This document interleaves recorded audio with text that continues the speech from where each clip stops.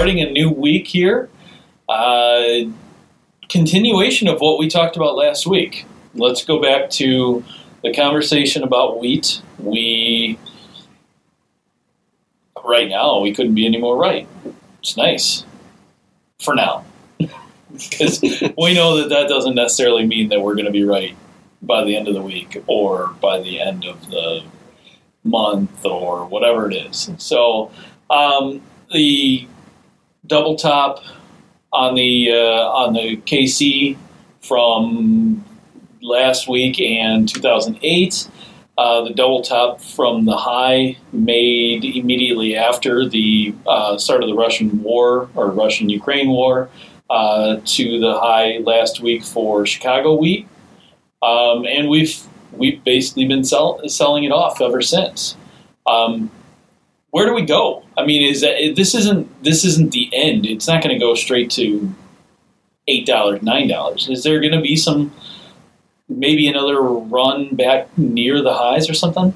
How do you know it's not going to go right back? I don't. To $8? That's the problem. No one knows. Well, as of today, you did go down and you retested the original breakout point, and you held it pretty well. So really how we see ourselves working off of that, whether or not you see a bull trap come in the mix, whether or not you see more bullish information more than what we already have come to the table and show some life is going to be the next big question, because right now from a technical standpoint, you went back to support, held it very well, and you could be using that as an easy buy and looking at your risk.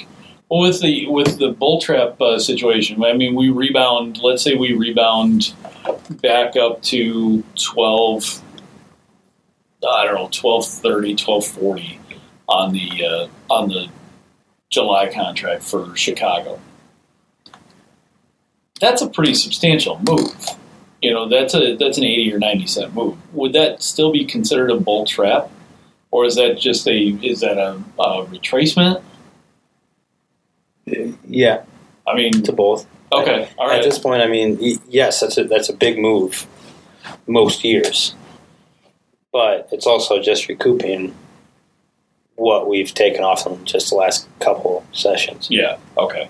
And so as the wheat has gone, we've pulled the corn off its highs from last week. Corn topped out last week at contract highs for December at 766. This morning, or maybe it was early this afternoon, we hit a low of 714, 715, so roughly 50 cents in about 4 or 5 sessions.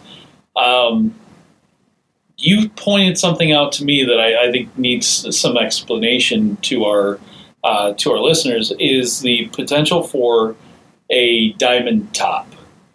Can you explain that? What that? Obviously, we don't have visual aids here, but can you explain that and what the significance of it is? Sure. So if you look at my hands, no, but what you see is you like to see 2 triangles, both more symmetrical, and basically you're buttoning them together. First triangle, you want to see more of that expanding movement where you're breaking highs, breaking lows, breaking highs again, breaking lows again, breaking highs. Now on the other side of it, you want to see it contracting. You want to see it make lows, make lower highs, make higher lows, make lower highs, and then see that eventual breakout.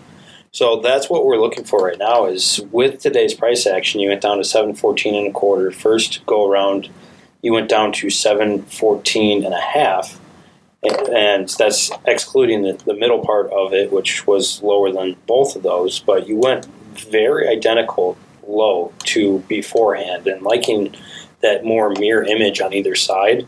Looking for this now to work its way higher towards some of those recent highs we had before that last contract high, and seeing that contractionary phase coming into play.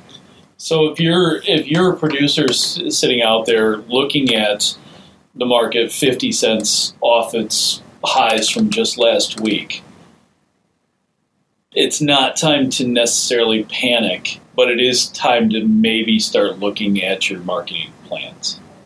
Yeah, I'd say it's time to start looking at your marketing plans, because now we're extremely close to the planting pace to our 5-year average. We caught up tremendously. You got places that are getting rains. You got places that are still cold, but in the grand scheme of things, for the most part, it's looking very good for planting season. It's going to be difficult after all the rains we just got in a lot of areas to make a case for a drought, especially a large expanding drought.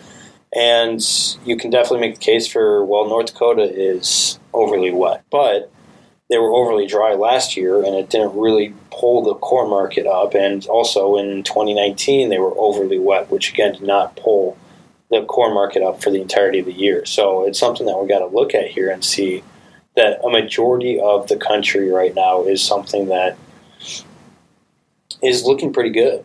So definitely this is the nationwide. Yeah. So you definitely have to gauge your crop where you're located. If you are in North Dakota, don't go out and sell stuff that you don't know whether or not you're going to be able to actually produce. Right. But know where your risk is lying and know what can very well be happening based off of the rest of the country and get away from some of that backyarditis. Right. Well, and last Thursday, NOAA released their 3-month outlook.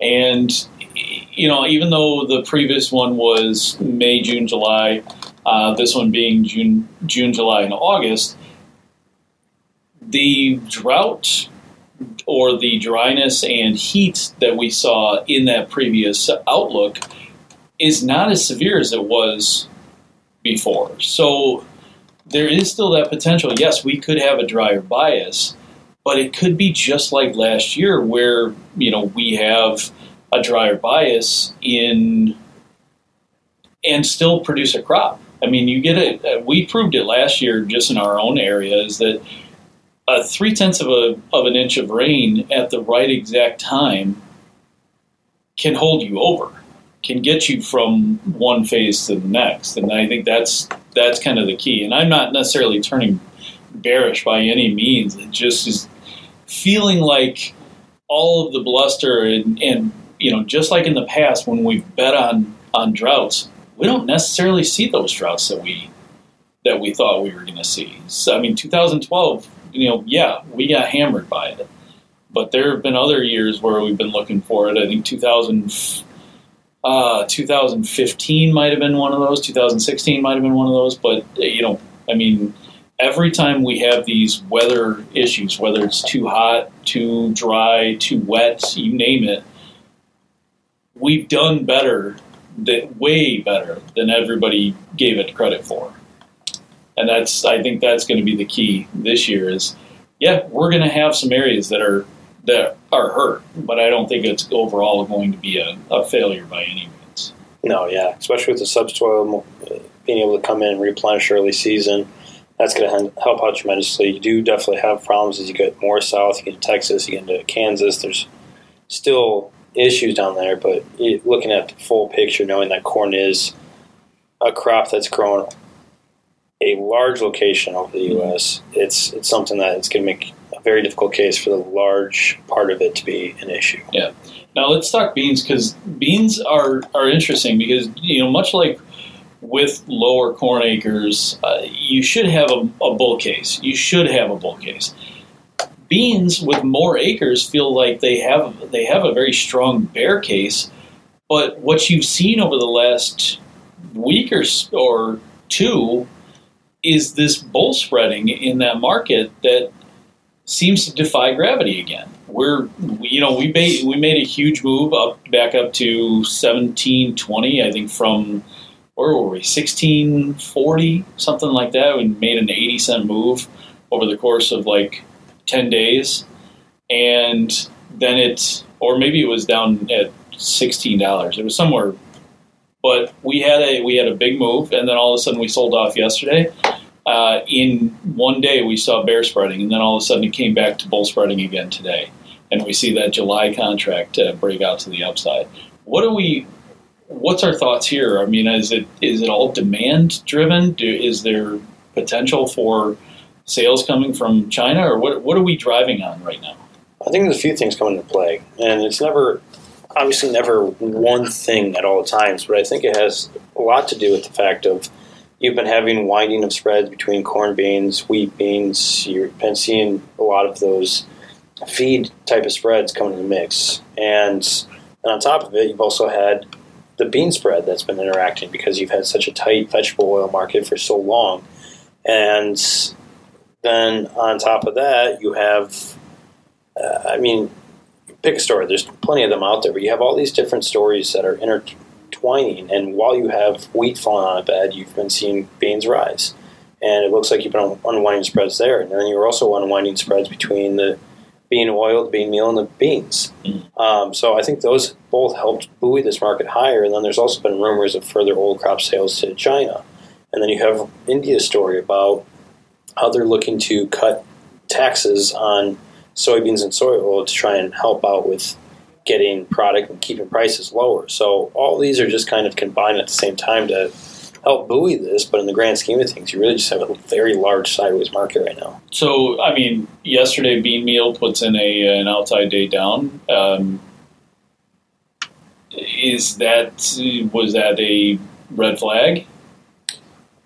We're really not going to be able to give a definite answer until really we see probably Wednesdays and Thursdays movement. If we see Wednesday reject because Tuesday's upwards movement definitely helped support it, but if we can see that reject once again and get another lower low 3 days in a row, that helps with the idea of bean meal starting to work its way lower again. Sure. We have a lot of macroeconomic conversations coming up. Not necessarily between you and I. I'm sure we'll talk about it, but in general, we've got the quarter one GDP data coming out on Thursday. Potential for a technical recession, I guess you could say, if we see negative growth. We've got the next inflation number in a couple of weeks. We've got the next FOMC meeting coming up in the next few weeks. It just seems like we're hearing a lot of conversations from other countries as well, talking about rates and inflation and all that stuff. You saw yesterday Lagarde was talking, or Lagarde, or whatever the heck. Lagrange. Yeah. talking about the EU's issues and rates and all that, and it looked like it caused a sell-off in the dollar, and you saw the euro bounce on it. So there's a lot of tipping points that are coming up. Recession is going to be a very hot button issue, and you already have Yellen, Biden, and Powell saying no, we don't believe that we're in a recession. We don't believe that we're going to see a recession. We feel like we still have that ability for a soft landing. What's your take on all this? I'd like to just refer back to their comments about how they had inflation under control. Last year when inflation was transitory. Right. Yeah. I keep saying this, I keep going back to it, but a lot of the comments that are made by these people that are in charge, whether it's President Biden, Yellen, Lagarde, Powell, whoever, a lot of them have part of their job or part of their situation is to kind of keep everybody calm, keep everybody from having this panic where they feel like they need to move their money to the sideline, or they feel like they need to be concerned about food security or job security or anything like that. And it's like, boy, I just wish they'd tell us the truth for once. Not necessarily the truth, but just give it to us straight, I guess is the best way to put it. Yeah, because you don't really have to look that far to get the numbers to come up with your own conclusion. But at the same time, yeah, I feel like I know most people don't look at all the numbers. Most people aren't doing all the analysis of it all. So it would be nice if they allowed people to more so decide for themselves if they need to bulk up their savings or if they need to do X, Y, and Z besides just saying, oh, no, we're good. You're good. Yep. Just go back to things as normal, and we'll handle it over here. Don't pay attention to Don't pay attention to that door that's on fire. Yeah. Well, I mean, we had the, I don't know if you want to call it a mini recession, whatever you want to call it, with COVID and all that, the quarantines and all of those issues, and we saw a massive economic downturn globally, and then it came storming back, and we saw highs that we had never seen before, but now we're kind of trending back down again, and does it get ugly? Do we see the stock market, the Dow hit 25,000, hit 20,000 again? I mean, it's been a while since we've been there. It's been 2 years. Yeah, I mean, there is a lot of concern there. I mean, what are we? We're hovering around 32,000 now. So, yeah. All right, so we'll leave that be. We do obviously have a holiday next week. So Memorial Day is on Monday. We will be. I think maybe we'll push our recording back one day next week so that they can do the snapshot on Tuesday. Who knows? We'll see. We're kind of the wild cards. We can just do it whenever. And then following that, we have a USDA report that we'll be getting ready for, and we have a new holiday coming up in a few weeks as well. Juneteenth? Something like that. That is June 20th. Is when that'll be observed. So there's a lot of stuff going on. The tough part about this is the old axiom about 3-day weekends when it comes to markets. Do we see some sort of a shift either going into this 3-day weekend or the next one? That could be the thing to be watching. I'm telling you what, I am excited for that next one. You got a shortened week with July option expiration that Friday. Woo-wee. Yeah, nothing could go wrong on that. Not at all. So yeah, a lot to be watching coming up here. Expect wild volatility to continue. If you guys ever have any questions, please give us a call, 800-2-MARKET. That's 800-262-7538. But today for Market Talk, this is Mike Lung, Greg McBride signing off. You guys have a great one.